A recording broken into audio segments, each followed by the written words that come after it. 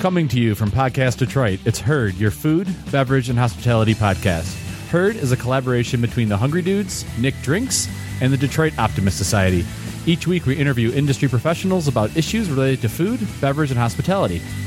Please take a moment to subscribe to Herd through the Apple Podcast app, Google Play, SoundCloud, or however you subscribe to your podcasts. Write a review and let us know what you think. For additional content, including awesome videos and photos, visit herdpodcast.com, like Herd Podcast on Facebook, and follow at Herd Podcast on Instagram. We appreciate your support and hope you enjoyed this week's episode of Herd.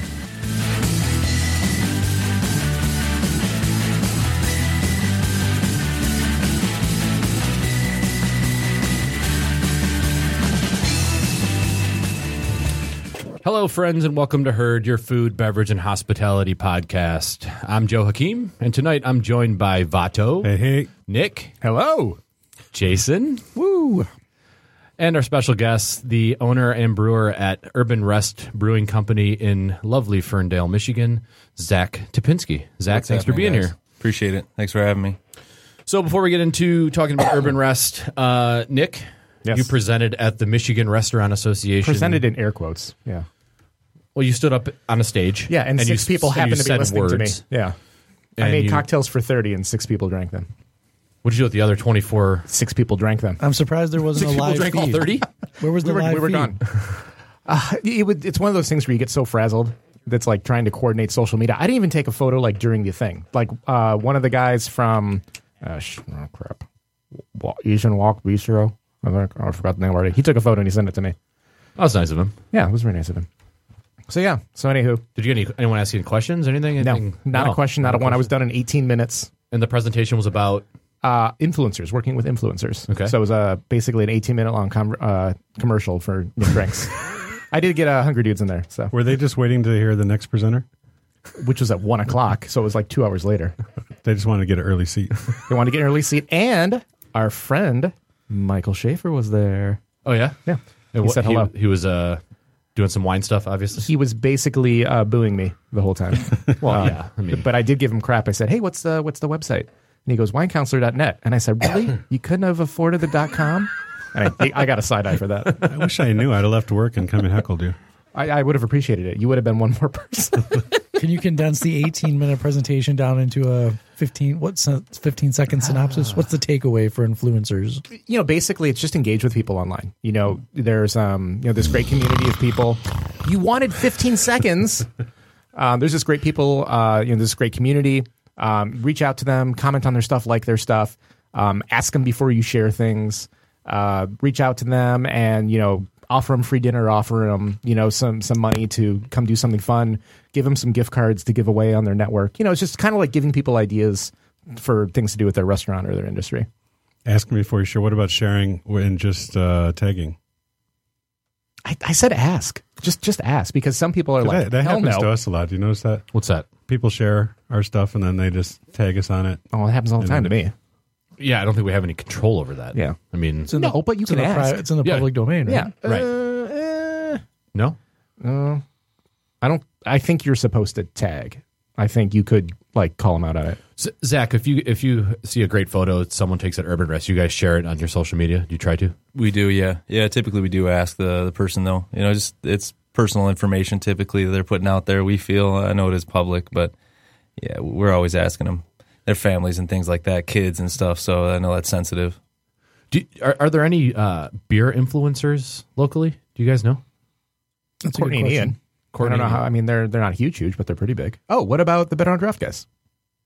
I don't. Do they have an Instagram account? I mean, there's Better on Draft. They do, that yeah. account, yeah. They do. Yep. Yeah, no, I did a podcast with those guys a while back, and I know they have an Instagram. Yep. And you and- decent social media following too. You and I are on the 3rd.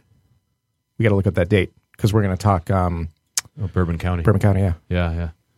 Yeah. Which I had today at Honest John's.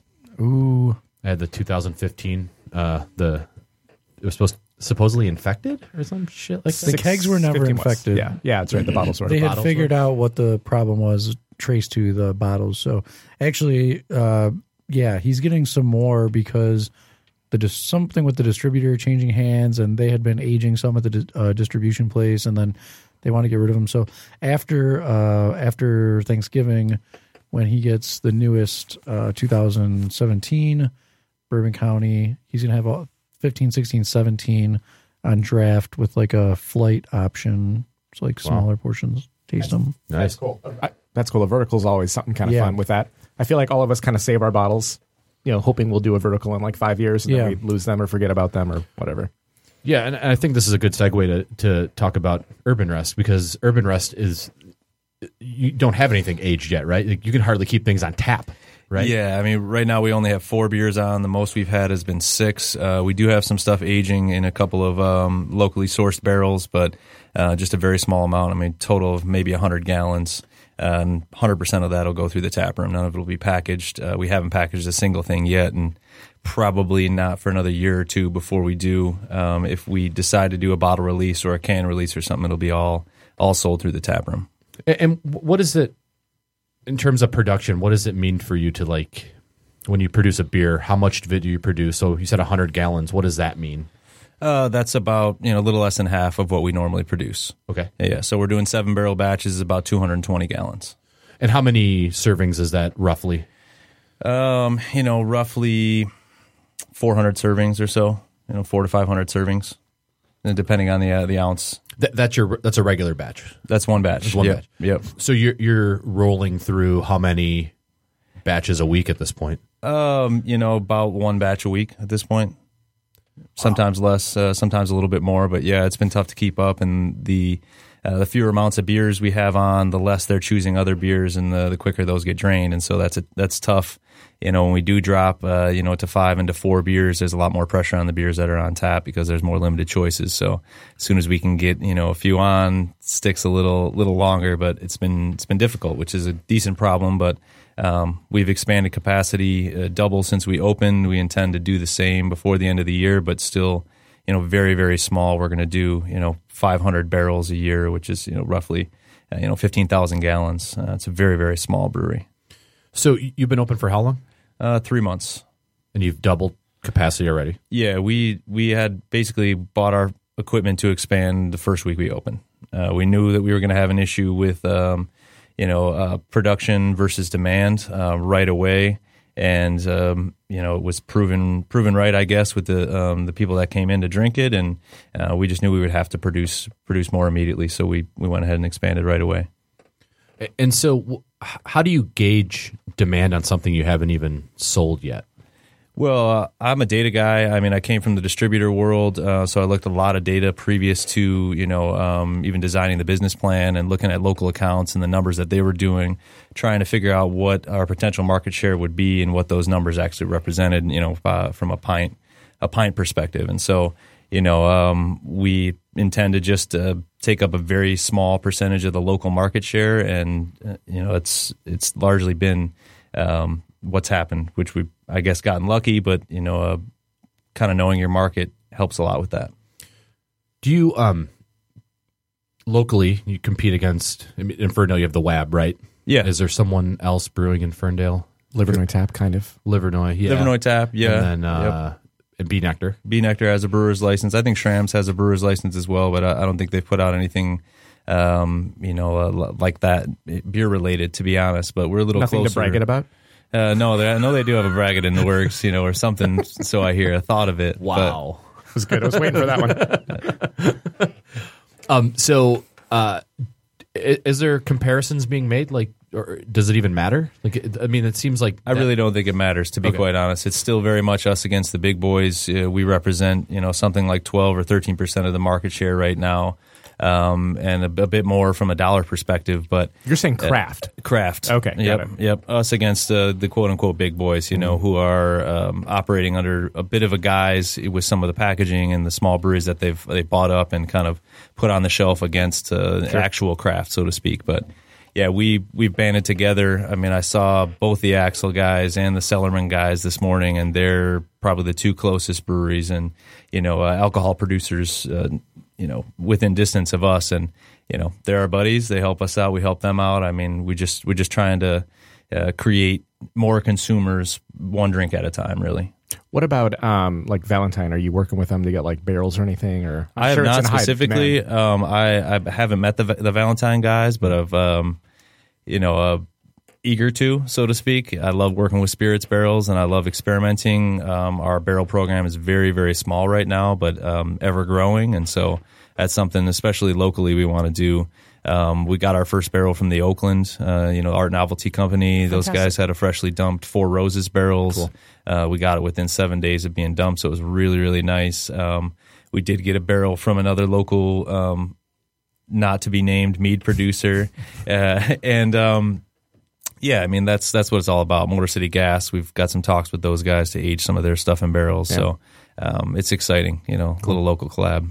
When you have to keep a barrel, do you have to have any special like storage facility, fire suppression, any like crazy stuff like that? Because I know like Motor City Gas has to, but there's a higher proof. We have a very advanced fire suppression system at our place. The fire marshal was pretty adamant on having some certain control measures in place, but there is a soap manufacturer next to us, so we have equally dangerous chemicals that we're working with between walls, and so we have a pretty advanced fire suppression system. I'm pretty sure we would get approved for distilling if we were to go that route as well. So nothing beyond what we currently have, but temperature control, humidity control, those are things that we try and keep in check in order to keep the barrel and the wood in the condition we want it for the right conditions of aging.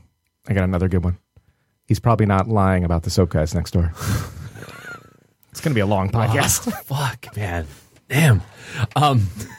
So when you make the decision to on the size of a brewery, so you're saying like 500 barrels a year, is there a vision to double, triple, quadruple that amount, or are you willing to stay within a certain range? Absolutely, yeah. Our goal from the start was just to be enough to serve the neighborhood demand. I mean, the amount of demand in the local, immediate local demographic for the place that we've opened up shop, we think is as big as a brewery we want to be. I have no desire to be the next Bell's or Founders or to even really put a package on the shelf. I quite enjoy having our beer poured directly through the taps, as fresh as it possibly can be, and being able to tell our story to the consumer every single time. I mean, if we were to put a package on the shelf right now, no one would know who we are. They might maybe associate us with the city of Ferndale because we'd have Ferndale on the packaging, but largely affords us the opportunity not only to have the better margins that being a wholesaler, a manufacturer, and a retailer allow, but we get to tell our story, which is really important.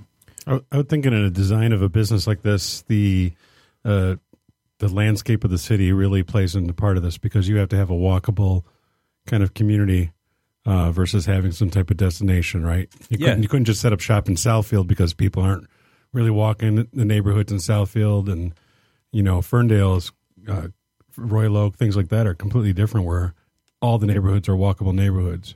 Yeah, it's been a big part of us, and gave us a lot more confidence in the building choice we had. We're in a bit of an industrial part of town that kind of has been ignored for a number of years and has shared kind of a light emergence as of recent, with a number of businesses that opened up and around us. But really it starts with the people that live in the area, and we have a ton of traffic, biking up, walking up. I mean, that's incredible. They've propped us up, the locals. So it's pretty rad to actually have that, to think it's there and to do some research hoping that it's there, and then to have it actually be there and have them come back and enjoy your space.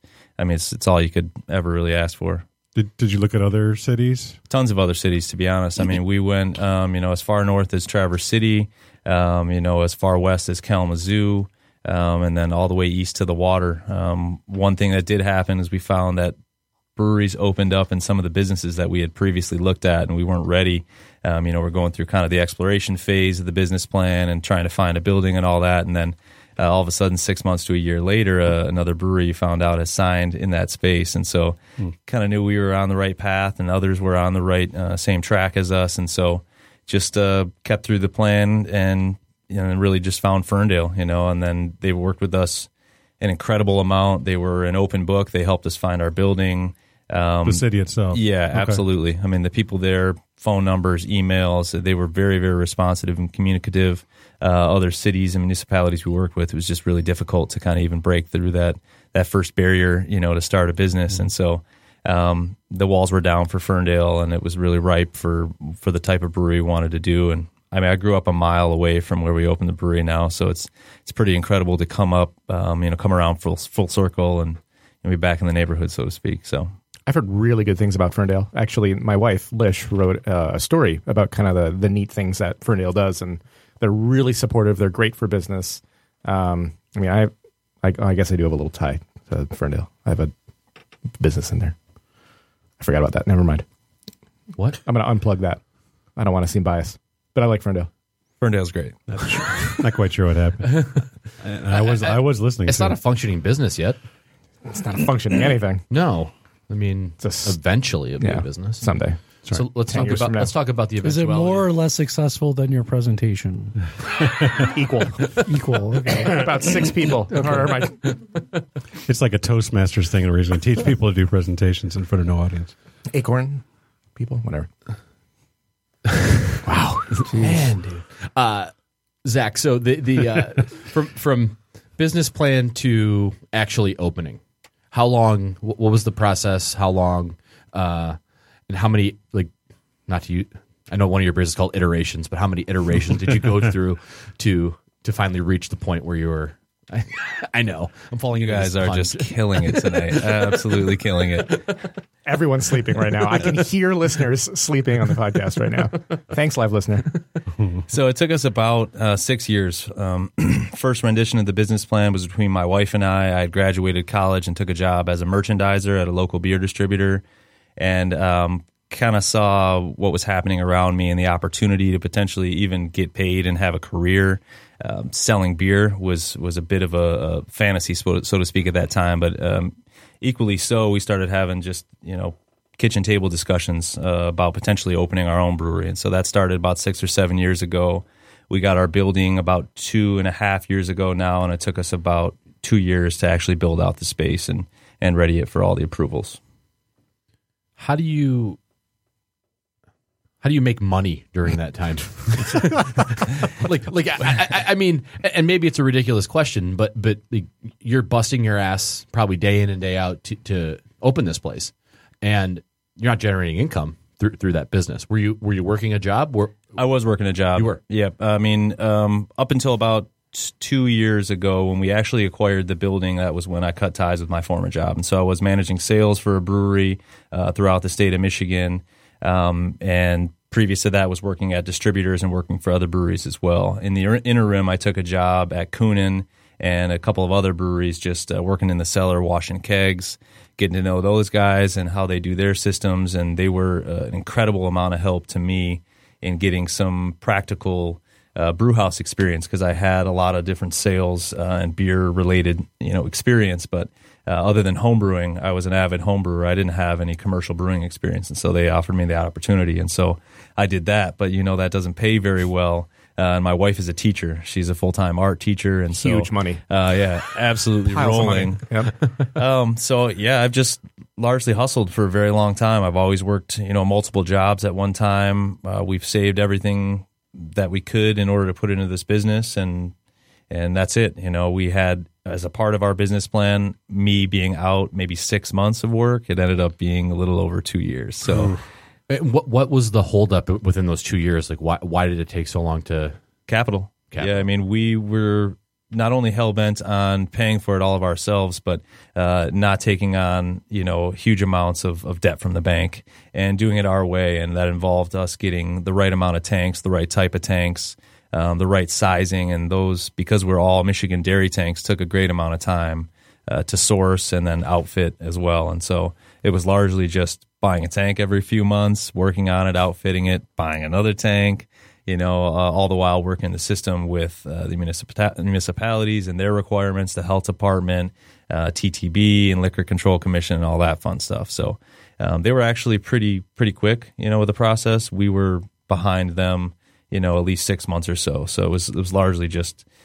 capital and having the know-how and the time to complete the things that we needed to get done. I mean, we dug out the floors, we built the walls, we dug the walk-in cooler out of an old Kroger. It was all just a very long, extensive process because we we did it ourselves, and we had to figure it out because we had no idea how to do large. So when you say we, you're talking like you yourself did this stuff? Yes, absolutely. Really? Yeah. Buddy of mine, I mean, for the cooler, for example, we got like a 20 by 25 walk-in cooler, an absolutely massive walk-in cooler. Kroger was shutting down. A buddy of mine works in the HVAC business, and he said they're demolishing this thing tomorrow. If you can get it out, it's yours for free. So they're walls. You're not like rolling down the street with like a 20 by 25. No. Yeah, basically you take it down like a large puzzle. You know, each one of the puzzle pieces comes down. They lock together, and they're maybe about 8 feet by 4 feet kind of thing. All these panels, and so you disassemble all the panels, and then you put the puzzle back together. Cool.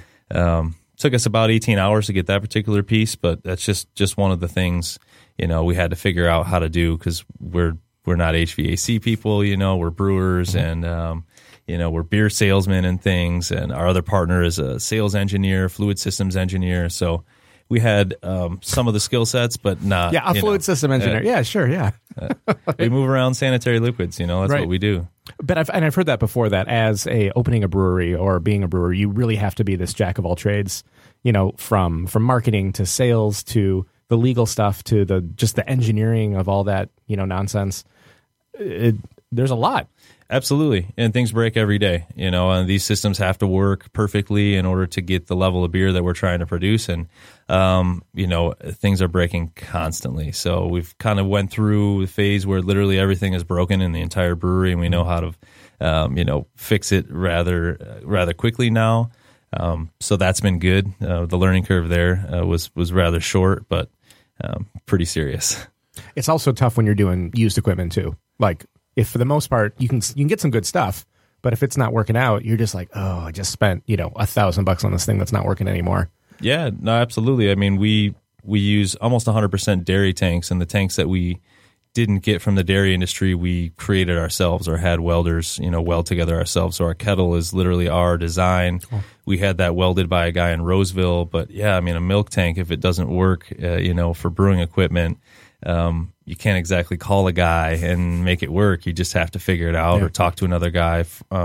Fortunately, there's a lot of small breweries that are starting out with the quote-unquote Frankenbrew method, which is basically designing a brewery out of spent dairy tanks. Why is that the methodology? What about dairy tanks specifically make it ideal for brewing beer? Well, typically they're a very high quality stainless steel. They're jacketed and they're insulated, so you can temperature control them. You can run steam through them. They have a very, very high sanitation standard, even higher, more so than the brewing industry, and so they work phenomenally for what we're trying to do for making beer. But you have to tailor it to a specific style, and you have to know how to massage the tanks to actually make beer. And are these on the market because they're upgrading, or people they're are either drinking growing milk or dying? Typically, the farmers that we worked with, they're either growing or dying. Okay. But all of our tanks are sourced from the kind of the Saginaw area, and there's a lot of family farms out there that we found these things just sitting in corners of the barns. They've been sitting maybe 20 years, and a good washing of acid, and they shine up nice and bright. I mean, stainless steel is great for that kind of stuff. So, and do you have to go inside them to clean them? Yes. Yep. Nice. Yeah. So you mentioned that there's a particular type of style that works best in these tanks. So let's segue into your beer. So what kind of style of beer do you tend to brew?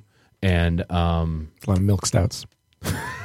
Wow. I know. Man, you just can't let up. Shit. Ironically enough, we have not done it. So we brew. Don't encourage him. Mainly farmhouse style saison and fresh IPA. It's not too far. Farmhouse. Yeah. We love. Saison is basically a field drinker's beer, or a field worker's beer, and so very much embodies the spirit of the field and that hard work. And you want that just refreshing, real nice and drinkable quality, and a really nice yeast ester, nice and fruity. Those horizontal tanks that we use produce a fantastic ester profile and allow the yeast to not ferment under pressure like they do in conical unitanks. So, the typical cone bottom unitank that you find in a brewery applies osmotic pressure, and those pressures apply pressure onto the yeast and force them to act a certain way. And so ours being quote unquote open fermentation or fermented without pressure, have a different ester profile because of the type of yeast that it produces in the tank. So backing up to that, so like a cone, basically you're narrowing down to a point. So therefore you're having all that water, all that weight on top of it pushing on the yeast. Whereas if you have more of a flatter bottom, it's spread out. Correct. Kind of? Yeah. Okay. Yeah. More surface area and no pressure. Okay. Those conical tanks, they have an airlock typically. We have no airlock. They're not open in the sense that the lids are always open, but just not sealed under pressure. Okay. And what does that do? What does that offer in terms of like opportunities, challenges? Like what does a conical tank offer that is, I don't want to say better, just different? Really a closed sanitary system. So, it's a little bit tougher with the type of fermentation we do because it's much, much riskier. We have had to dump a batch of beer because it got infected. There was wild yeast, airborne yeast that got into the beer, infected an entire batch of beer. We do sensory. We have a lab in-house, a very small lab in-house. So we're able to look at those things under a microscope. And so it's a very, very risky way of doing things, but much more accessible. And you can beat the bacteria and wild yeast. And we just try to do that every time, and we haven't, every single time. But you're pitching enough good yeast, and you have a tank, that hopefully is clean and sanitary. But wild yeast, airborne bacteria, I mean, literally, a granule of something that's been floating in the air while we're harvesting yeast could ruin an entire batch of beer. So that's the real tough part of it. Do you take any like personal sanitation? Like, are you guys like, hey, everyone is going to be here like showered, shaved, not gross? Yeah. Oh, absolutely. No, that's it kind of goes without saying. We haven't really had to cross that path with too many people, but yeah, I mean, there are standards in cleaning and sanitizing that people just don't necessarily understand until they step into the brewery. But the brewery floor is the dirtiest spot in the entire brewery, and so anything that ever touches the floor either gets thrown out, or it's pressure cooked, or it's burned in acid. And so there are procedures that they don't quite get, but as soon as they spend some time with us, a few days and things, the sanitation standards, they pretty rapidly progress. Guess you're out, Nick. No job for you. No, not with this body here. Some people are better cleaners than sanitizers, that's for sure. So how many styles are there altogether now that you've been producing? So we've done 17 different styles of beer. Right now we have 4 on. We have brought back probably 4 to 5 of those beers that people really enjoyed, that basically just demanded. Our porter was our first beer that people really wanted back and had to have back. They always bug us when our porter goes off tap. So it's not on tap right now. We're catching hell because of it. But we try to mix it up. We try to keep it fresh. We always have a yeast-driven style on, a dark style on, definitely a fresh IPA on, and then something light, easy drinking. I usually have a low ABV Saison, or Grisette in that range. What's the hardest to make out of those? Oh, the lighter beers, less imperfections. Travis was saying the same thing last week. Yeah, you really, really have to be a good brewer. You can't hide behind hops. You can't hide behind, malt or any kind of crazy adjuncts or anything in those light beers. And so Grisette is actually our toughest beer to brew. It's our lightest ABV beer, but, the largest concentration of Pilsner malt. And Pilsner malt, you can get some off flavors if you don't treat them right and condition them out the right way. So now I'm not familiar with the Grisette. Are you guys? I've had it at your brew. Okay, well, there you go. But I'm not familiar with the style either. So we could, Grisette is just basically a cousin of Saison. So Grisette basically was the miners' version of Saison. There were miners, underage. No. So Grisette. I'm sorry. I'm so sorry. I'm not normally this bad. It loosely means gray, and a Grisette was largely a cloudy beer, a gray beer, so to speak. And so it's kind of a cousin, of Belgian wit and Saison, very low ABV, refreshing, made to be a working class, a worker's drink. And so it was just a different province of Belgium that it was focused on as opposed to Saison. So a bit more of a, mining activity going on there. So are you you're actively seeking, you're experimenting with, you've got, you said 4 or 5, 6 taps. First of all, you're going to be expanding that number of taps? Yes. Before the end of the year, we hope to get to our 10 tap. Right now we have 10 taps. We have usually 2 or 3 kombuchas on tap, which we also do quite a bit of. It's been surprising actually how successful kombucha has been for us. But yeah, we try to keep 4 or 5 beers on tap as well. So we're looking to get to 10. And then so you're experimenting with all these different styles and then coming back to what people like. Is that you're still kind of like feeling out what people like, or that's kind of like you always want to be offering some different things? Or yeah, that's the intent. We really like to work not only with a diverse range of flavors, but a diverse range of ingredients and things as well. And so I really enjoy being able to experiment and do an English style ale as well as a Belgian style ale, and then get in and do a West Coast style IPA or quote unquote New England IPA like they're calling it nowadays. But our consumers like that as well. And so we found that certain consumers have dropped into certain niche areas, and we want to satisfy those as much as possible. And we have a good amount of taps in order to do that. And so I think you can do a lot with 6 to 8 taps. What's your ABV on kombucha? Kombucha is 0.5%. Okay, so just barely touching. Barely touching, okay. Yeah. We really like to focus on the teas and then that bacteria and yeast character in our kombucha. We do a green tea, Honey June, which is a local wildflower honey and jasmine green tea. I'm interested. And then we do a wide array of black tea kombuchas. We use a oolong or a Assam as our base, and then we'll do a variety of different root kombuchas, what we had on this weekend, which was turmeric, beet, carrot, orange. We've got lemon, apple, ginger, all kinds of fun stuff. Just looking to experiment with all kinds of different flavors there. What got you into that? I had a bad gut. Beer drinking got me into that. As a brewer, as a beer lover, drinking a wide amount of beer and tons of microflora in my gut. I started to have problems. I love to ferment things at the house. My wife does as well. And so she actually started brewing it and said, I'm just going to do this. You check this out, see what happens for you, and actually balance things out quite a bit for me. So it really started as a health benefit. And then we said, let's do this at the brewery, see how it goes as well. We think Ferndale is a good spot for something like kombucha. And we have people that literally come in and only drink kombucha. They don't even drink the beer. They just come for the kombucha, which has been surprising but awesome. All right, let's back this up because I'm seeing years flash off my life. What's if you drink too many beers? Like what's happening here? So basically, your gut is your key to your all-around body health. Okay. And if your gut breaks down in the bacteria, gut flora. You're familiar with gut flora? I get it, but is it something in the beer that's throwing it off, or yeast? Yeast. So just yeast. Too much yeast. Absolutely. And is that just from beer? Is that from bread? Is that from whatever? It's from everything. Okay. Yeah, absolutely. Anything that's that has yeast as a part of its ingredient set can mess up that balance of bacteria and yeast in your gut. So when you get a harsh imbalance, your body starts to respond in negative ways. And the kombucha will kind of help neutralize repopulate that. Yeah, the idea is the good ones. Yep, exactly. Okay. You want to reintroduce good bacteria to help overpopulate the bad bacteria. There's other forms of probiotics a lot of people use. I mean, look at yogurts that are probiotics. You look at probiotic supplements, for example, daily supplements that I take some.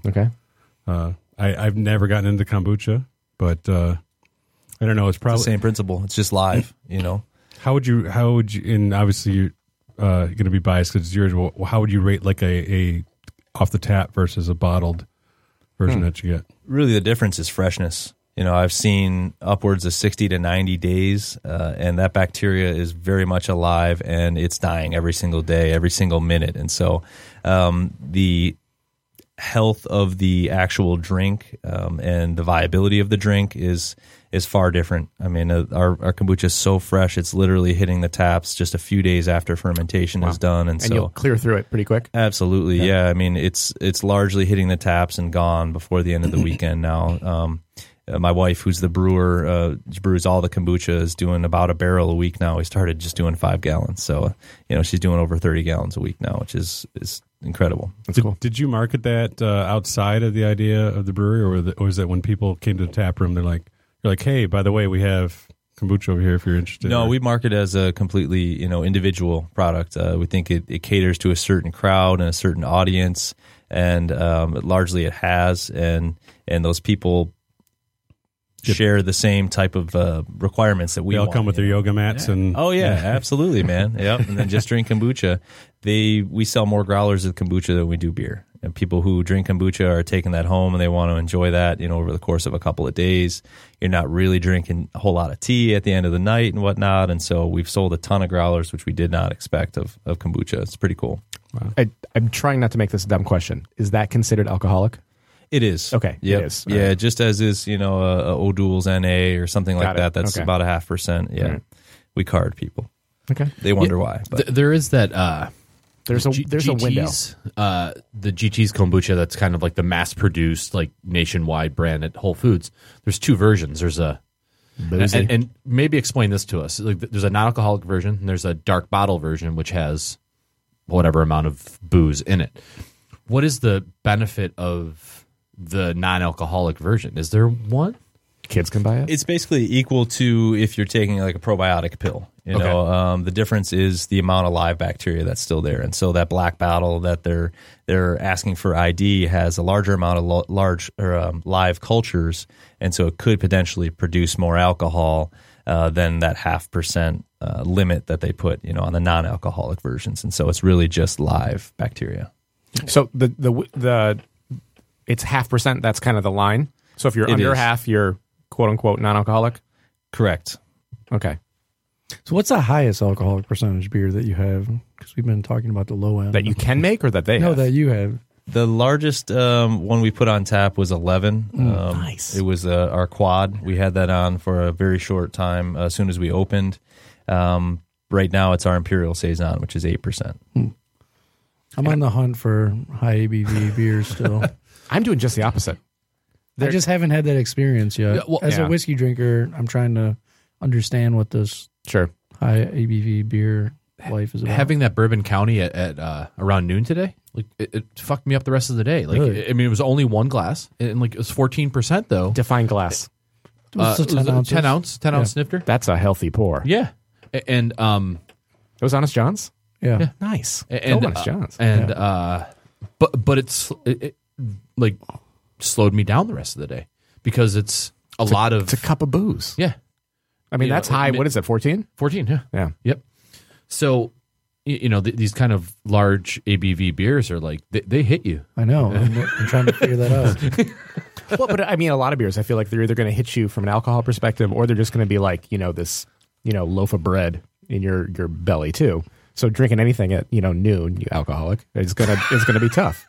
I know I had my 3-year-old with me too. No, it's just a recurring theme that I don't have a lot of experience with beer. I've been learning a little bit more about beer, trying some more beers, but being like a bourbon American whiskey guy for a while, it's like I'm trying to understand how I can drink, Old Grandad 114. A few of those seems high, and then somebody's like, "There's a 10% beer," and I'm like, "That doesn't seem high to me." So I want to have that. I want to sit down and drink 10 ounces of 14%. Did you drink that ice beer with me, that Eisenbach?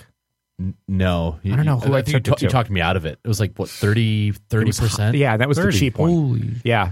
Well, those are novelties, right? Like, no one, there's that one beer that's like, was it 60? I think they're the same. I think they're all related. It's like syrup. Yeah. It ends up being like some like type their of, there's no cousins or carbonation nephews or- because the high alcohol kills the carbonation. It's not beer at that point, right? Well, no, and it's like frozen, or there's all these techniques to like monkey it up to that number. Right. See, I haven't had beer in 2.5 years because I stay away from anything that has carbonation. So, does the kombucha have carbonation? It is highly effervescent. Womp Yes. womp. Yep. There goes Olivato's business. Well, But could you do cask? Like flat? Firkin? Could you firkin it up? Yeah, so I had a couple brewers say to me that they would make, I could come at the point that prior to the carbonation process and try it, and I just like, oh man, this doesn't sound appealing. No. Like, the big like it doesn't. Like, the appealing part of beer to me in the past was, you have all this flavor and complexity, and then just like, I don't know, the bubbly part of it and everything was just like refreshing. Yeah. Even if it was a winter beer or whatever, it still had that refreshingness to it. And I'm staying away from the bubbles. Is just like, oh, do I want to just try that without? No, I really don't. Are nitros the same way? Like you can't do a nitro either? A nitro? I have Like a Guinness-y type thing? Well, I have nitro coffee, but not nitro beer. So I wonder if you could get away with like a Guinness style, not necessarily a Guinness, but something. That's a good question. I think it's going to sound stupid. It's probably like a gateway though, because once I do that, then I'll be like, oh, well, I could just try one beer and then go on to another, and Your stomach explodes. But it's I definitely I definitely miss it. There's no question about it. I enjoyed beers a lot, and I was really getting into the craft scene around here was kind of exploding around that time, and now it's just like, wow, I get to sit here and listen. Tell you, I'll try to drink some for you. well, no, fortunately I switched to bourbon. So there you go. Yeah, what are you gonna do? So Zach, what's you mentioned the quad that you guys had on for a brief period of time. Did that just sell out like as quick as you put it on tap? Is that Yeah, we things? just had a very small amount we did in like pilot stages, so it wasn't on the big system. So we just it didn't last the first weekend. Is it just a lot of material to make it that boozy, or? It is, yeah. Okay. It's a very expensive beer to do not only from an ingredient standpoint, from also a time standpoint. You can't just ferment an 11% beer and put it on tap as soon as it's done. Need some conditioning, get rid of some of those fusel alcohols and whatnot. Have it just chill out a bit. Is that like a bright tank thing, or? Yeah, exactly. A bright tank. It's just a conditioning tank. Mm-hmm. What does that mean? Like what? Bright means basically ready to go, so to speak. Bright, like BRITE, and not so much like bright the light, so to speak. But yeah, it's just that's just the name for the tank. It was on my beer server test. I learned it and forgot it. So we had Travis Fritz from Old Nation last week, and as you probably know, they brew M43. If you were to have a beer that all of a sudden like just took off in popularity, like do you have a plan to react to something like that, or are you just going to say we'll keep it on tap as best we can and we're going to stay true to ourselves and like keep on this path of being this neighborhood brewery? Here's a bag of money, and here's true. Yeah. Well, we just don't really have the capacity to do something like that right now, so it'd really just be a capacity thing. I mean, we're roughly 1/7, maybe 1/10 the size every batch that we're doing as Old Nation. And then overall, maybe even 20 times smaller than those guys. And so we really just wouldn't have the ability to react to it. Our IPA has been our standout for us. People, as they do the porter, just have gotten pissed off when we've ran out of IPA. Is that iteration or is that iteration? Yeah. Okay. And you've done how many different iterations of 3. iteration? Yeah. This is iteration 3. So to be fair, though, I mean, Travis, he was talking about they invested in large capacity to begin with, they were struggling before M43. The exact opposite of what you're talking about. They built a much larger capacity than they really had a reason to expect. But Detroit Brewing, aren't they pretty massive too? And aren't they kind of like they're the same size as Old Nation? They have the same same capacity as Old Nation. It's a large, very large brewery because they had the contract for Badass. And is that even made still? Detroit or Detroit Brewing? I don't know. Whatever. Detroit one Brewing is the one near Small Plates. What's the big one? What's Brew the big Detroit. One? Brew Detroit's the big one. Okay, that's what I meant. Corktown over by. They're close. Their names are similar. Says the spirits guy. Yeah, Brew Detroit has a huge facility, right? Like yes, yeah, they're doing contract brewing. That's their MO. So I mean, it's large volume, large scale distribution stuff. That was what Old Nation was set up for, was just statewide distribution. We're set up for exactly the opposite. Localized, everything through the taps, everything directly from a bright tank.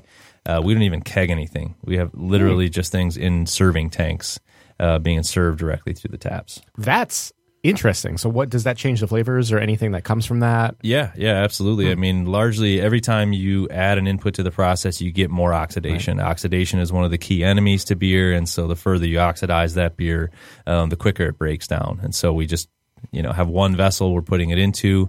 We don't have the large amount of oxidation you get with packaging, and so it's fresher. It stays well, longer. Helps us. In labor, from a labor standpoint as well, because it's one giant keg as opposed to 14, 15 small kegs, So was the bright tank in Krogerland, or where does that live? It was not. It was actually, we got those from a dairy transport company. Oh, so they're cooled? Yeah. Well, no, they're in the cooler. We put them in the Okay. cooler. Got So it. they're not jacketed. They're not insulated. They're single wall. You picture just a giant keg. It's exactly what they are. So, talking about labor and whatnot, and you got the tap room, have the your selection of stuff for the neighborhood, and you're doing charcuterie. Is that right? Yep. Yeah, we get all of our charcuterie from Farm Field Table, local butcher shop across the street. All of our spent grain from the brewing process goes to his farm out in Imlay City. The pork and the cattle eat that spent grain and then eventually return back to the plate at our place. Are you looking to expand on that at all, or are you? We are, yeah. We're actually seasonally rotating our charcuterie menus, so we have a whole nother new set of charcuterie options that are coming out. We have Provisions Ferndale, which is coming across the street. They're a specialty charcuterie and chocolate manufacturer, retailer rather. And so we're excited to work with them and kind of go to the next phase of our charcuterie options. Anything else? Anything else in terms of like What do you food? want? What are you trying to get at? I like food. Oh, you mean different food yeah, options? man, I like food. I'm You like, want like a cake? Because We he do can't, have some he can't cakes would drink be- beer or kombucha, so he's like, "What's bringing me to Urban?" cakes would be. Well, you have food trucks, right? Correct. Yeah. Every day we're open, we have a different food truck. We've got literally the next 2 months with food trucks or pop-up kitchens.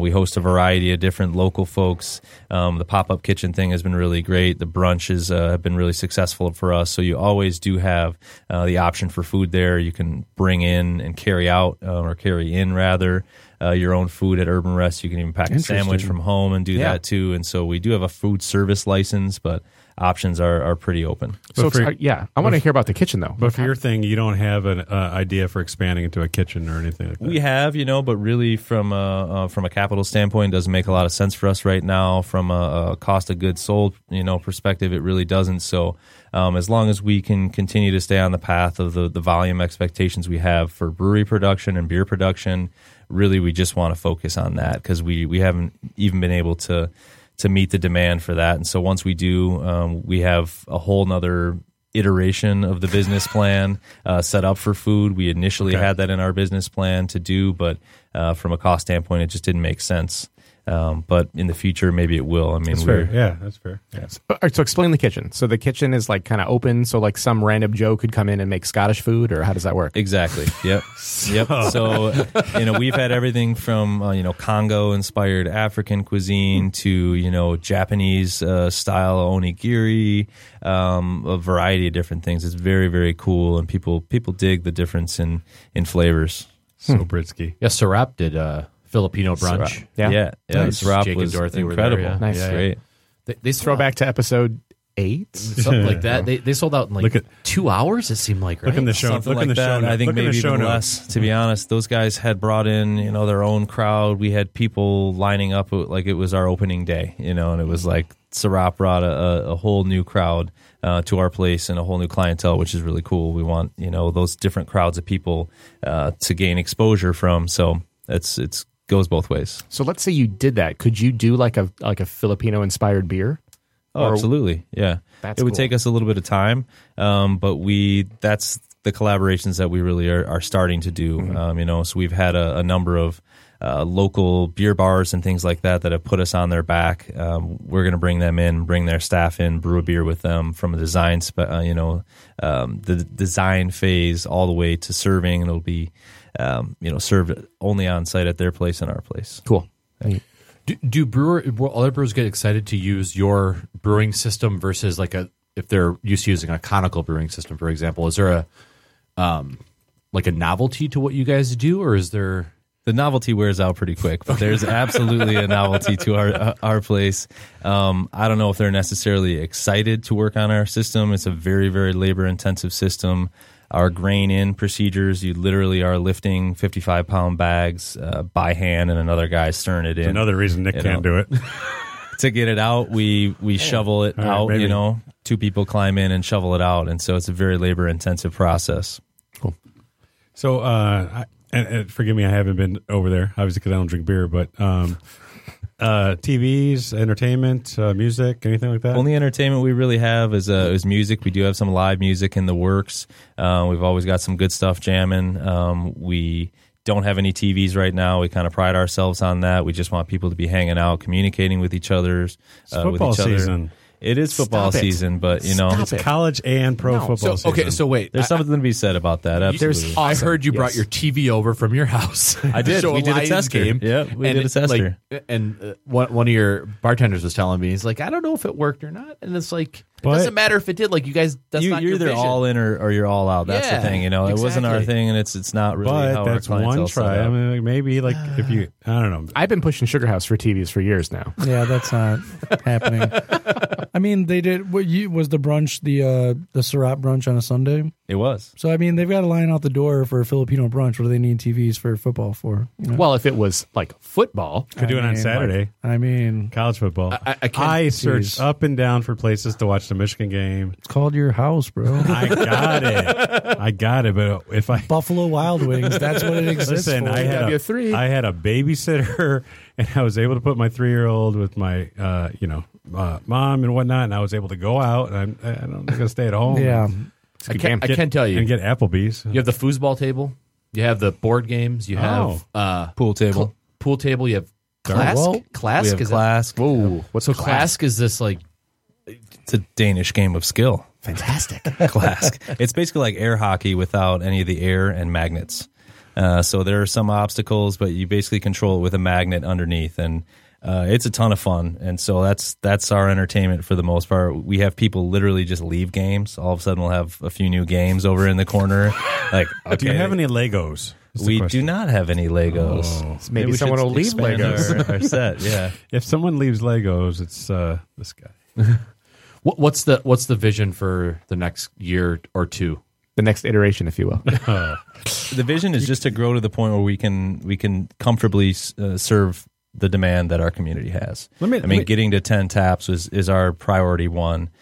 We thought that we would maybe be there a little quicker than we have, but you know it's been a little bit tougher to expand capacity to that point. But we just want to serve our neighborhood sufficiently.